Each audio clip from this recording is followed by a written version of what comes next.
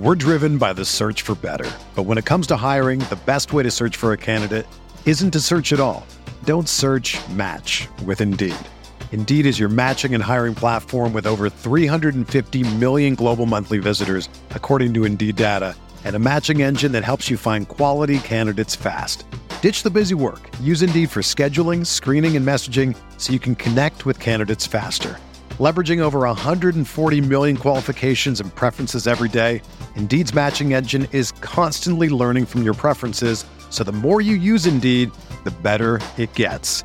Join more than 3.5 million businesses worldwide that use Indeed to hire great talent fast. And listeners of this show will get a $75 sponsored job credit to get your jobs more visibility at Indeed.com/Blue Wire. Just go to Indeed.com/Blue Wire right now and support our show by saying that you heard about Indeed on this podcast. That's Indeed.com/Blue Wire. Terms and conditions apply. Need to hire? You need Indeed. What do you think about the Laker team now? You follow the box scores of the games every day? Just the Lakers. You're kidding. That is really a compliment. I was pleased to see you smile at the top of our show because once the game starts, you have a game face. You don't smile much out there. I don't think you have to do things for money anymore. Correct. What's up, Laker fans? Welcome to the Laker Film Room Podcast, brought to you by the Blue Wire Podcast Network. I'm Pete, joined by Darius and Mike.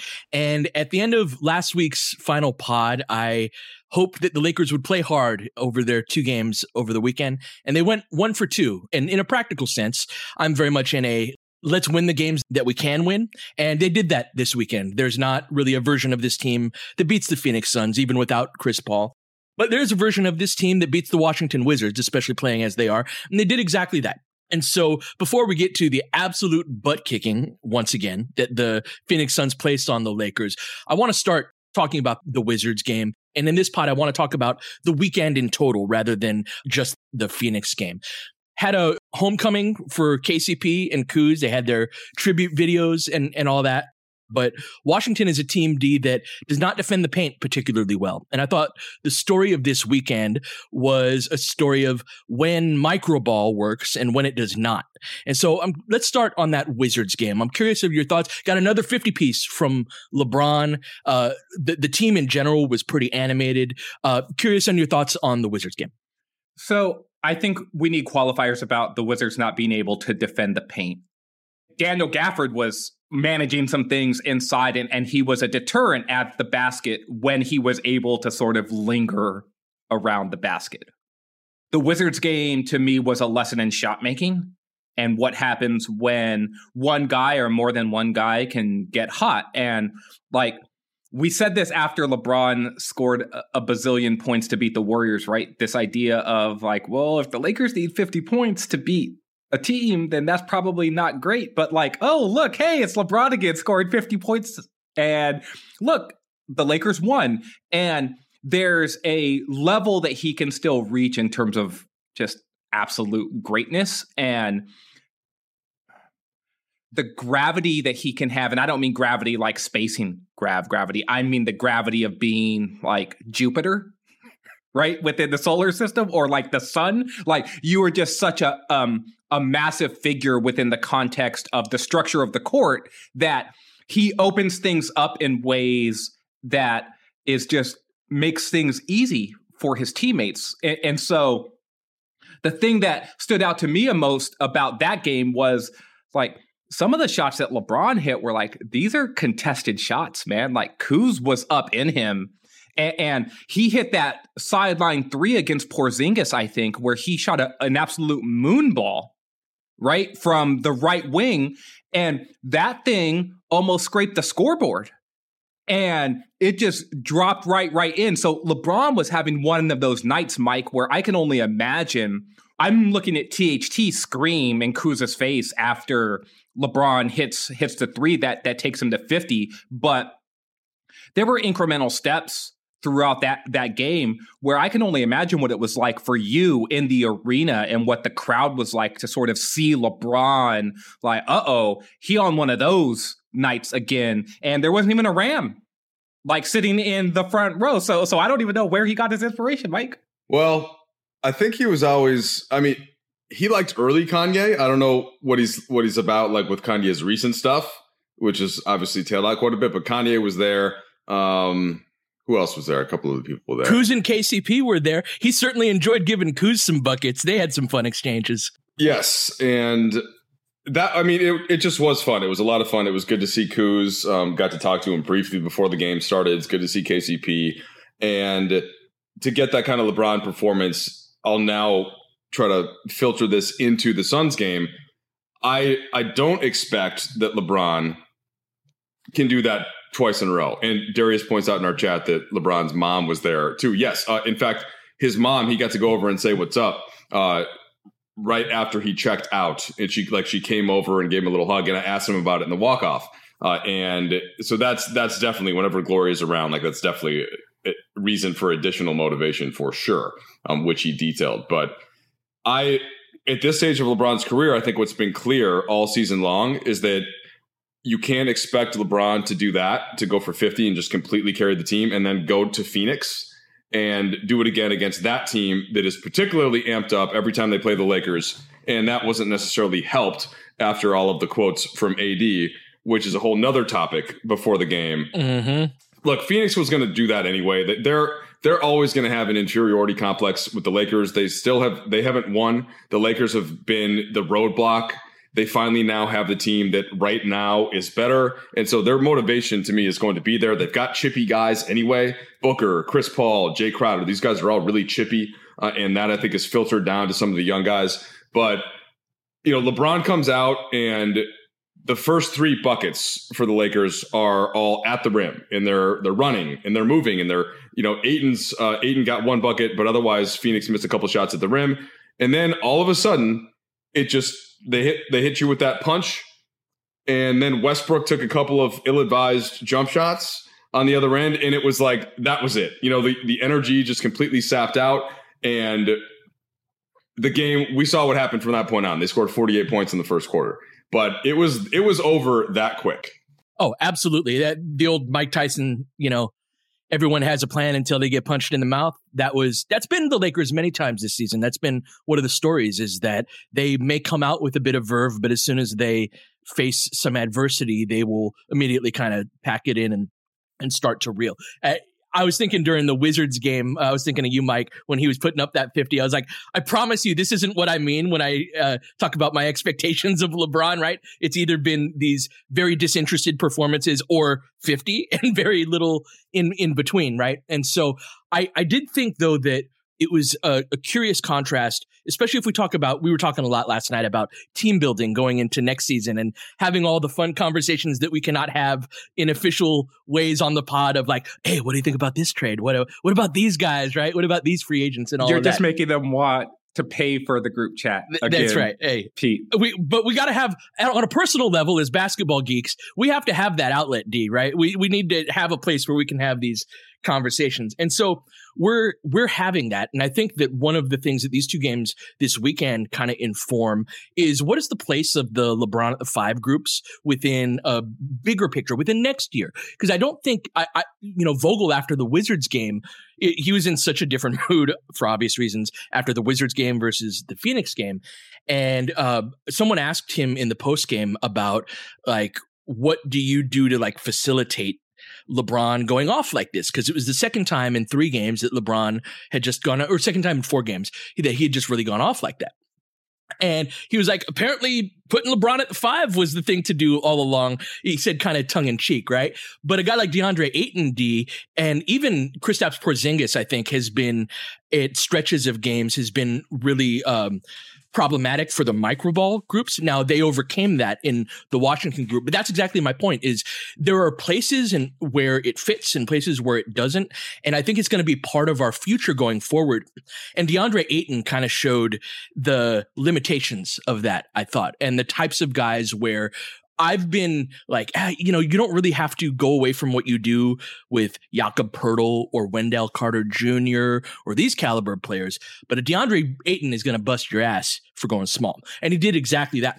I've thought one of the ironies of this season, back when we had higher expectations for this team, was that I thought we were a small ball team all year, But if and when we played Phoenix in a series, it would have to be a Dwight series that Dwight would need to, if not start, play quite a bit. So I'm curious, we saw these rim protectors, your Porzingis, your Gafford, your DeAndre Ayton, who's a finisher around the rim. I'd love to hear your thoughts, D, about how small ball fits within that. So against Ayton, one of the things too was that like LeBron wasn't defending Ayton to start. It was right? Stanley, yeah. It was Stanley. And so this is where the Lakers aren't a small ball team. They're a micro ball team. They're very much like the Houston Rockets were. Like when AD's out, that's the difference, right? Small ball was supposed to be built around AD. This is supposed to be the look for 12 minutes a game with LeBron at the 5 rather than, 35. Or even 8 minutes a game. Sure. Man, like a shift. Yep. Maybe like a shift and a half where you're like, where it's not quite a full shift, where it's a partial shift, and then you supplement it again with like a different look, right? But the lesson from playing a team like Phoenix and DeAndre Ayton is you need wings, right? And so because the wings are the guys who help on the glass. The wings are the guys who sandwich rebound. The wings are the guys who can then basically functionally switch and at least keep Ayton from bulldozing you all the way to the front of the rim for tip offensive rebounds in ways that like matter, right? Like you need 3 dudes Carmelo Anthony's size or like LeBron James's size, right? Like 6'8", 6'9" dudes who can play with a little bit of force. And if you have 2 or 3 of those guys on the court at the same time, then you can do something against those level of dude. But let's go to break here because on the other side, I want to continue about like small versus micro and the lessons learned. We're driven by the search for better. But when it comes to hiring, the best way to search for a candidate isn't to search at all. Don't search, match with Indeed. Indeed is your matching and hiring platform with over 350 million global monthly visitors, according to Indeed data, and a matching engine that helps you find quality candidates fast. Ditch the busy work. Use Indeed for scheduling, screening, and messaging so you can connect with candidates faster. Leveraging over 140 million qualifications and preferences every day, Indeed's matching engine is constantly learning from your preferences, so the more you use Indeed, the better it gets. Join more than 3.5 million businesses worldwide that use Indeed to hire great talent fast. And listeners of this show will get a $75 sponsored job credit to get your jobs more visibility at Indeed.com/Blue Wire. Just go to Indeed.com/Blue Wire right now and support our show by saying that you heard about Indeed on this podcast. That's Indeed.com/Blue Wire. Terms and conditions apply. Need to hire? You need Indeed. So, Pete, you're right about a player like Ayton. And one of the things that I thought about him specifically is 15 years ago, that was Dwight Howard, right? And so one of the things, it was like watching Ayton and watching Dwight be the solution that the Lakers were supposed to have against him was illuminating in its own right. It was this idea of like, no, actually, the Lakers sort of fell on some bad luck with Dwight this year because this is Dwight's fall off season to me. This is the season where he no longer looks like he can be a viable backup night to night to night to night. And even in matchups that are supposed to be ones that he can hang in or where his ability to impact the game, it aligns with what his opponent does well, he's still not quite there in those matchups too, right? And so, Mike, I don't want to turn this into a bashing of Dwight Howard. He didn't play very much. He started the second half. I think even with him in the game, the Lakers looked functionally better in certain ways, but then looked worse in certain ways too. And this idea of how you play small when you're the Lakers, I think that A, they need more wings that they don't have, but B, they do need a viable big look as well to sort of supplement this. And without AD, I feel like the hole at backup center to me was pretty glaring against the Suns, especially. Yeah, the whole idea behind micro ball is just because it's out of necessity to what the rest of the roster is and what the other players that can be effective are. It's not because you looked at the roster or just thought, hey, this is what we should do to zag with what the NBA is doing right now. It's out of the fact that they don't have forwards and bigs, that can come in and impact the game well. So the way that they win occasionally is because it does create a wide open paint for LeBron. And you cannot stop LeBron. Even so, guys, last night he scored 31 points. He hit 5 threes. He got to the rim in 3 quarters in 30 minutes. So if you don't have a center clogging the paint on LeBron, and we saw this even when Anthony Davis was the center and was spaced out some because he wasn't always posting up. Like, it is impossible to stop him. He's too big, especially when he's shooting threes over the top. So that's one thing. And sometimes it goes to the extent where he just keeps scoring and they win games because of it. But there are so many holes, especially defensively, and in this kind of a lineup. And nobody knows that more than Frank Vogel, which is why it's so difficult for him to coach this type of a team. So my seat in Phoenix is top 3 for media seats. It's the second row, right behind where, if you go to Laker games, where Lawrence Tanner sits, right behind the PA announcer. And so I get a really good look here. And it's the thing that I kept thinking about early in this game and really throughout was that the Phoenix blueprint now, they look a lot like the Lakers looked when they won the title. They're just big wings all over the place. You got Crowder and Bridges on the perimeter.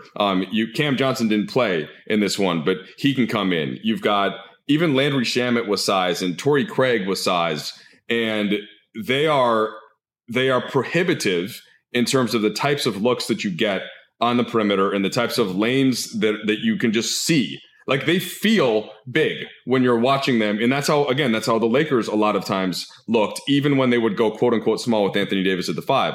And I just love that style of basketball because it is always going to be imposing, and it's really tough to break down. It's really tough to get into, and it's really consistent. And if you think about it, it's really the 3 through 8 it's back to that 3 through 8, 3 through 9 conversation. And a lot of the benefit that they get is that they've got Ayton and Bridges and Johnson on their rookie deals. Now, that'll change as the extension for Bridges kicks in next year. They have to figure out the Ayton extension. So that formula for Phoenix is going to start to change, and it's going to be difficult to keep affording all of it. But right now, they're in that really nice sweet spot. And, of course, the Lakers, with Westbrook and what his salary number is, that takes up what their entire 3 through 8 makes. And it's just so then you're left to try to fill it, to not have this conversation for the 100th time. But that, to me, just watching it, it's their 3 through 8 is almost all size and athleticism and youth and length. And it complements Chris Paul and Devin Booker so well. So the teams are far apart right now. And does Anthony Davis paper over a lot of that potentially? Yeah, but not all of it, which is what LeBron said when he was asked. And so we can save that for a little later in the pod. AD did speak for 16 minutes. I'm sure you guys saw a lot of those quotes, but yeah, let me set that aside so you guys can come back to what I was just talking about if you want to. No, I think your points about having size on the wing are well made and informative to how to even play micro ball, right? Like, we have spent 90% of our attention on what it means to go small on the center spot, when that matters at every position. And it's something that you see that in Phoenix manifest itself, and I think in terms of how we build the team going forward, that we have several players on this team, D, that I think are informative of the types of guys we should be pursuing. Like, we need a better version of them going forward. We saw Wenyen Gabriel get his first action in the Wizards game, and he played well. And in the respect that he ran the floor hard, he hit a 3, his ability to space to the corner just makes the overall structure of that unit work a lot better. It's a less the Lakers offense has been, I've described it as constipated all year, in that it just like it's clogged up, right? And that if you have the right spacing out there and you don't have two guys that just can't shoot at all, which is hard to do on this roster, to put lineups of 5 guys like that, just all of a sudden it just looks a lot better. And even against a team that has a Porzingis and a Daniel Gafford, who are respectable rim protectors, and Porzingis is actually quite good, that if you space them out, you can exploit them on the perimeter, but you need guys that are able to shoot. And so that phenomenon of even just a Malik Monk, Stanley Johnson, a Wenyen Gabriel, all of those guys are kind of archetypes of, if we had a better version of Stanley Johnson, that's exactly the kind of player that should start alongside LeBron James and Anthony Davis if you are going to go small. Because I do think that this type of framework, now with the one exception, I think we could get a stretch 5 that is big, that can help absorb kind of that, like Anthony Davis wants to play the 4 spot and roam on the perimeter and doesn't have to bang with anyone. If you can get a stretch 5, Marc Gasol is an example of this, a big beefy guy that can handle those physical duties on the other end, so AD can roam around and terrorize the way that he does. But I think that both Mike's point about the types of guys that Phoenix has and the guys on our own team, even though they're lesser caliber players, I think it's informative on how we build the team going into this upcoming offseason. Yeah, man. And the Lakers have a lot of players who I like. Not a lot of players. They have several players who I like, right? I really like Austin Reeves. I really like Stanley Johnson. I really like Malik Monk, right? And Mike, I think that they could play on like a version of the Lakers even next season, because their skill sets fit the things that they're good at. Good teams need those things too.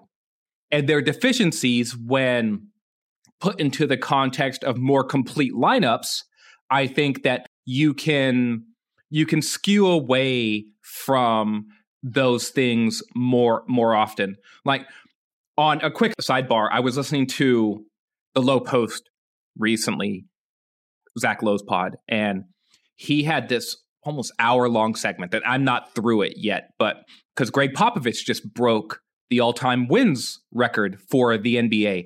And so Zach had taped all of these different interviews with a bunch of different people from around the league. And one of the constants that you hear about a coach like Greg Popovich is like, he understood that not all of his players were perfect. In fact, he understood that a lot of his players had holes in their games, right? But the idea of what are your strengths? Like, Pete, you and I have talked about this a lot too, like in the past, like, what are you good at? Mm-hmm. All right, well, let's try to have you do those things more often.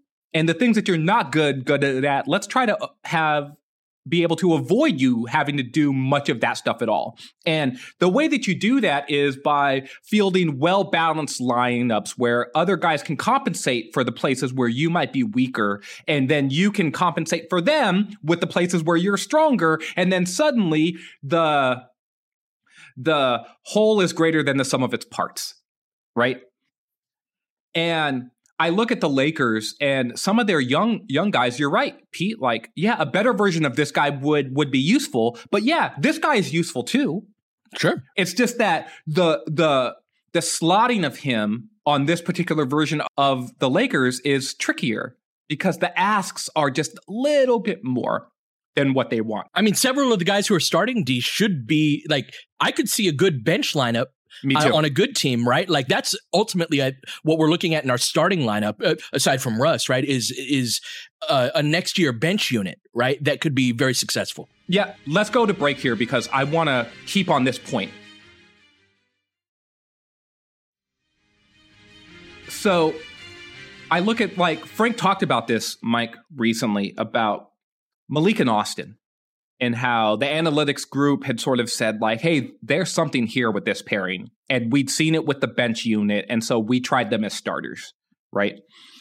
But moving forward, if you could get versions of these players to fill out a starting lineup, you could actually move them back to the bench. And they could be helpful bench players for this team. And this idea of playing smaller, Pete, I think that players like Monk and Austin are sort of instrumental player types in order to be able to play some of these smaller lineups as well, because they are they are the different types of guards I feel like that you can have and often need in functional small ball groups, right? Which is like, oh, look, here's a gunner scorer, right? Oh, look, here's a connective guard that is going to be a ball mover. These are totally useful pieces on good teams and good teams that play bigger or good teams that play smaller. But if the Lakers are going to skew smaller, I think finding those skill sets is super important to me.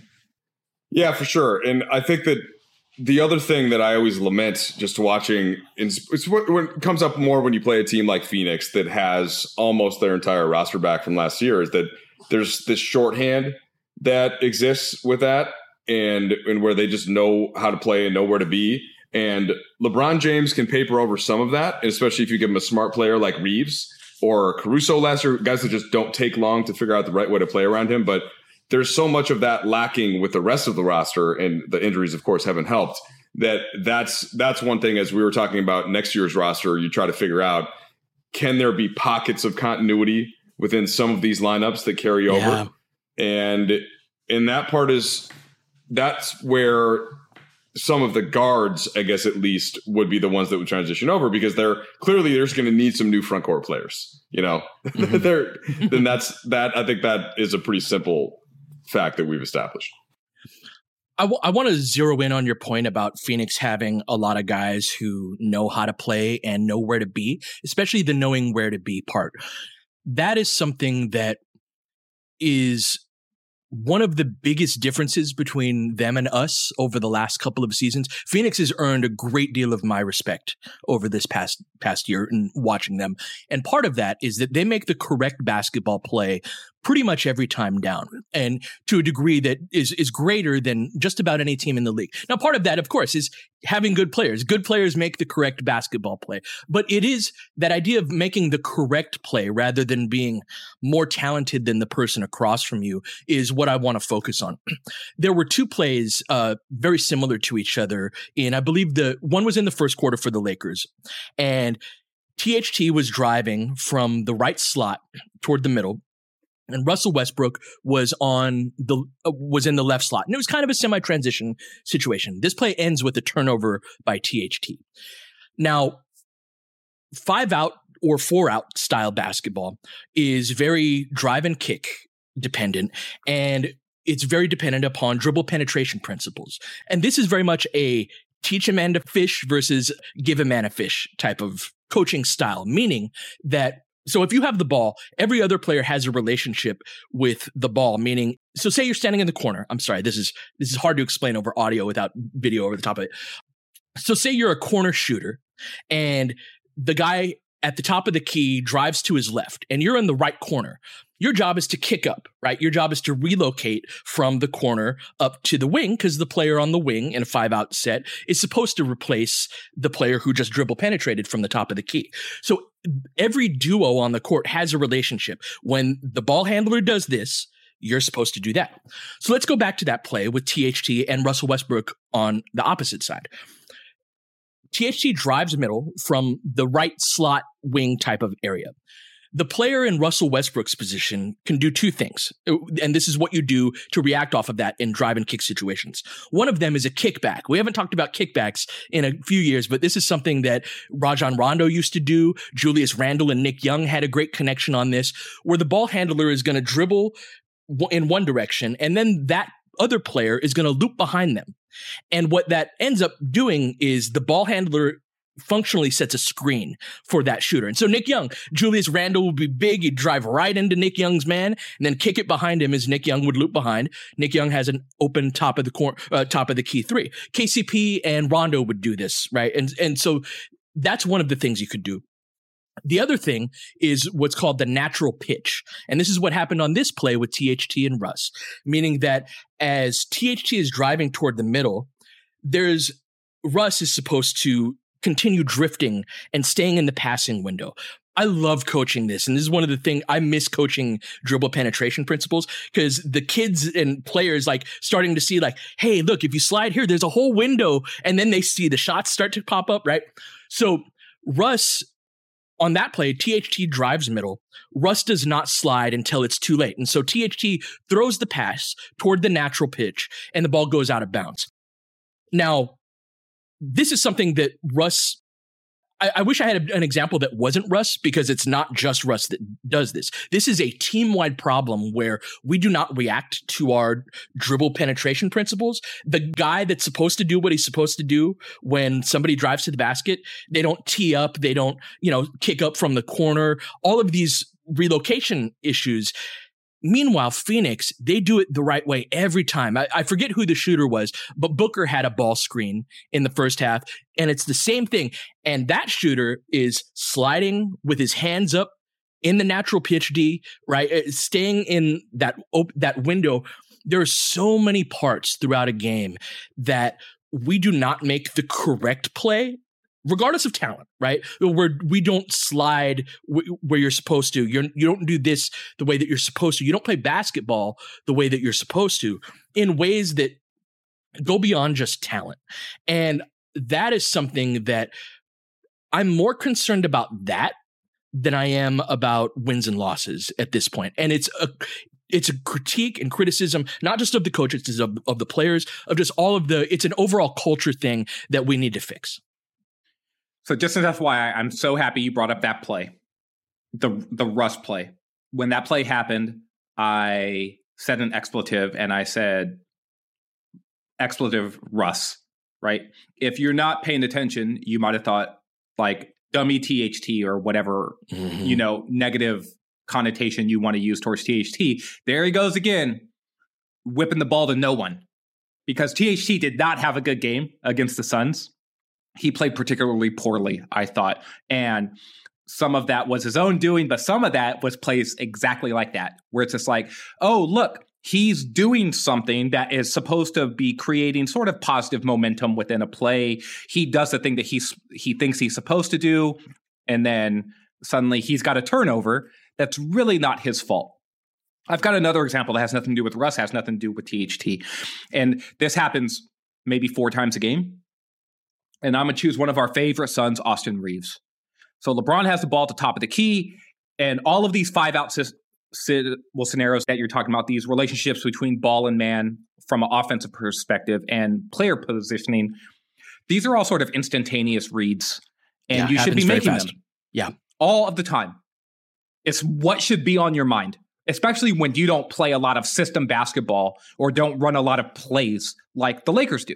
A lot of this should be based off of feel and understanding.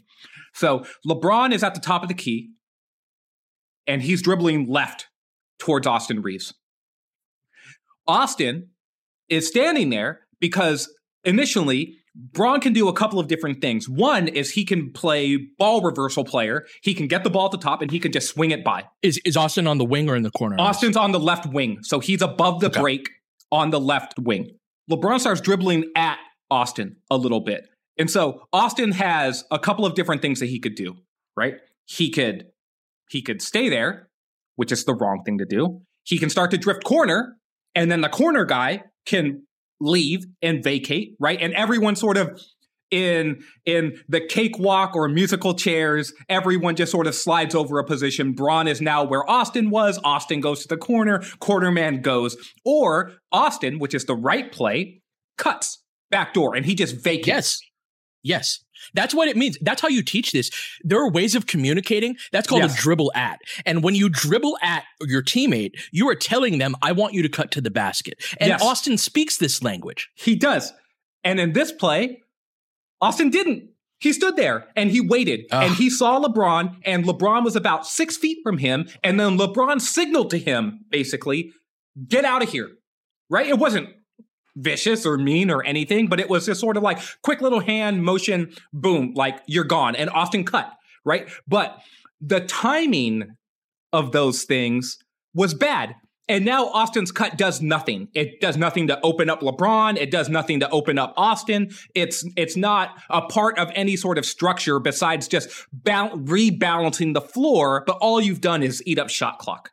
And that's a play that Austin scores a lot on. If you haven't noticed, he's been scoring on cuts and ball screens and all of that, in part because he knows, like, oh, if they're showing high, that means I need to slip the screen. All of these, again, this if-then algorithmic nature of drive and kick basketball. So I don't want to super pick on Austin because he is smart and he does make this play correctly a bunch of times. But when you don't make it, it stands out. And it doesn't stand out because you're Austin and you make it correctly a bunch of times. It stands out because it's the wrong play. Because it's a mistake. It won't show up in the box score anywhere, right? But that level of, I don't want to call it disorganization, but it is a symptom of not being organized. It's also a symptom of not being as locked in. It's also a symptom of a lot of different things within the structure of what the Lakers do offensively, that it's sort of just like, okay, well, we're sort of freelancing here. Like, what are we supposed to be doing a little bit? But even if you're freelancing, you have to have basic principles underneath it, right? Like, if you're playing jazz, right, you're going to get chord charts, and this is in G minor or whatever key it's in. And these are the chord. Now, what you do within that, and you can even go off scale a few times if you know when to go off of it. But you have to have that underlying structure, Mike, to be able to react off of that. And so that is what irritates me, is you know how excited I've been about drive and kick basketball, and seeing us play it so poorly in exactly the ways that Darius is saying, like the way that I'm saying, that's part of a bigger frustration that I've had with this season. First of all, I've heard your music, Pete, and so I was just interested that you brought up jazz as your. Now, there are some jazz elements to your band, but that would not be the first. So I was curious if we're going to get a little Pete Band insight there, and the answer was no on this occasion. Now, I would just posit back that the reason for that is that a lot of these guys haven't played the majority of their NBA basketball like that. And, it's straight back to that same point. If you wanted to play a certain way, then trying to use the whole offseason is one part of it. But even that has been different with COVID, without guys really being in the building. And then they haven't really practiced that much. And then they have to prepare for the next opponent. So I just think that, when they've won games, it's been more because they've all come and played hard together. And, whatever the style that has been, or just LeBron comes out and scores 50. But I can't dispute your basketball points there at all. And they do have some players that I think would function well within a system like that. I would rather have some bigger, tougher, more athletic wing type guys, to play around LeBron and AD, and regardless. But again, I don't want it to sound like it's disputing what you just said, because I'm with that. Here's the thing, though, Mike, is that Phoenix does that. These dribble penetration principles, for the most part, are universal. And so part of the reason that Phoenix is good is not just because they're big and have rangy wings. That is part of the reason why they're good, of course. But part of it, too, is that they are always going to slide into the window on the natural pitch. They're going to kick back. They're going to help the helper on defense. All of the stuff that every single player in the NBA knows how to do.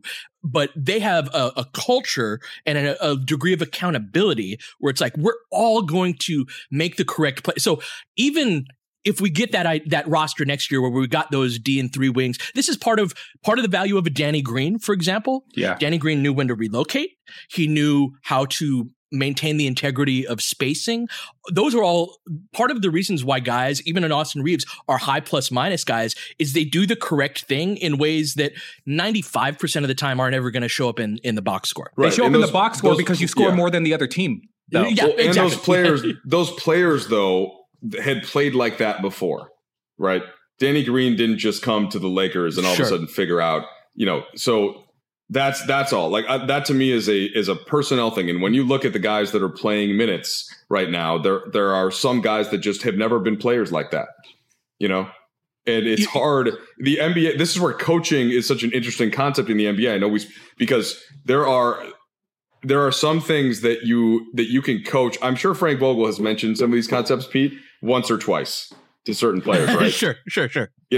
And so that's why, to me, it's more on the players than on the coaching staff for this season's team. Well, can I just say, too, to sort of bridge all of this together, too, is like one of the reasons why the Lakers do win games is because the things that that their current players are actually good at, they excel at those on that given night, right?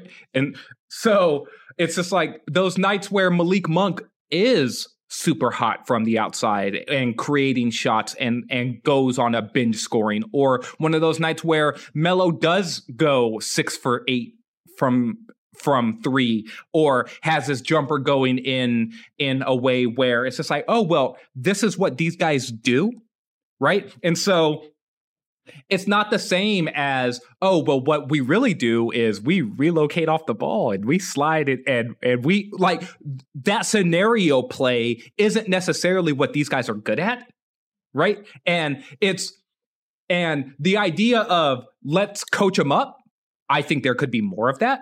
I also think like there's a fish to water, like when I watch the Suns, there's a fish to water element about a lot of these guys that I think really does suit them in a way where the ask is just the right size for all of them. And they do seem to understand what the ask is, and then they're able to go out there and do it. And so one of the things I won't do is not put any of this back on the coaches, because I feel like my sense of things is that the things that really matter to this coaching staff is defense. Yes. So there are times where I've seen Malik make wonderful low man rotations and be like, oh my God, is that Malik Monk? Because making that's that what rotation? they focus on. Because that has been reinforced.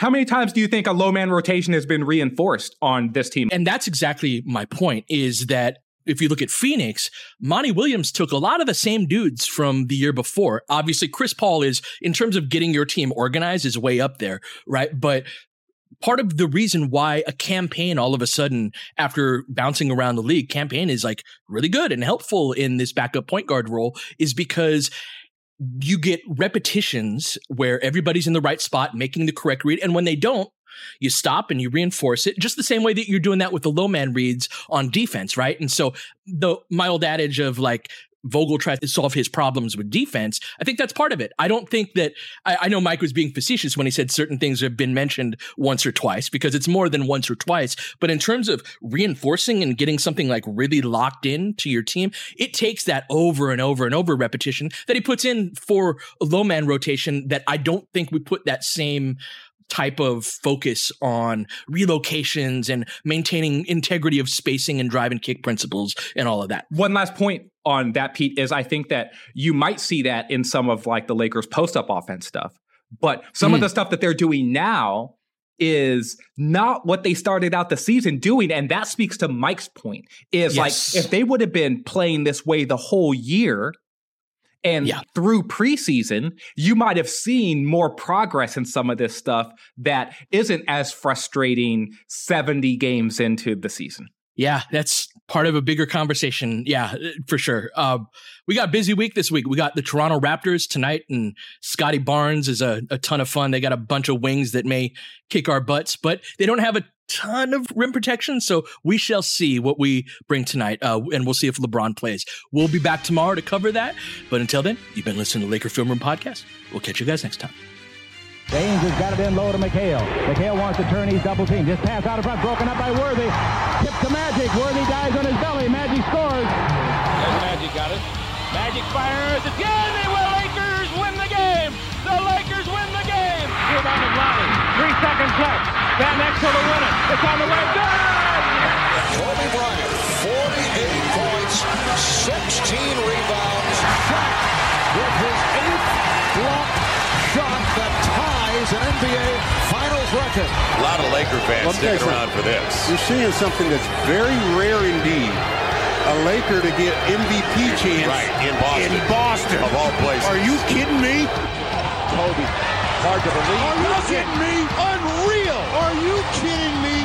Lakers looking to push. Bryant spinning in the lane. Back for Gasol. Pretty pass. And it's back to a 3-point game. Kobe Bryant picked up by Bell. There's the move. 2, 1. Miss it. Unbelievable. For the victory. It's over. Shot clock now to 5. Bryant. Yes. And then with a little tap to Alvin Gentry. Add insult to injury, Kobe. I mean, what a shot. I mean, you can't defend that. Are you kidding me? 2.1 seconds remaining. Denver a foul to give. Jokic trying to disrupt Rondo. He puts it in. Here's Davis, 4-3 in the win. Oh, it's good! Anthony Davis has won it for the Lakers! James again. Oh, he hits another one. LeBron James putting together a closing quarter against the Nuggets. This historic 2020 NBA championship belongs to the Los Angeles Lakers.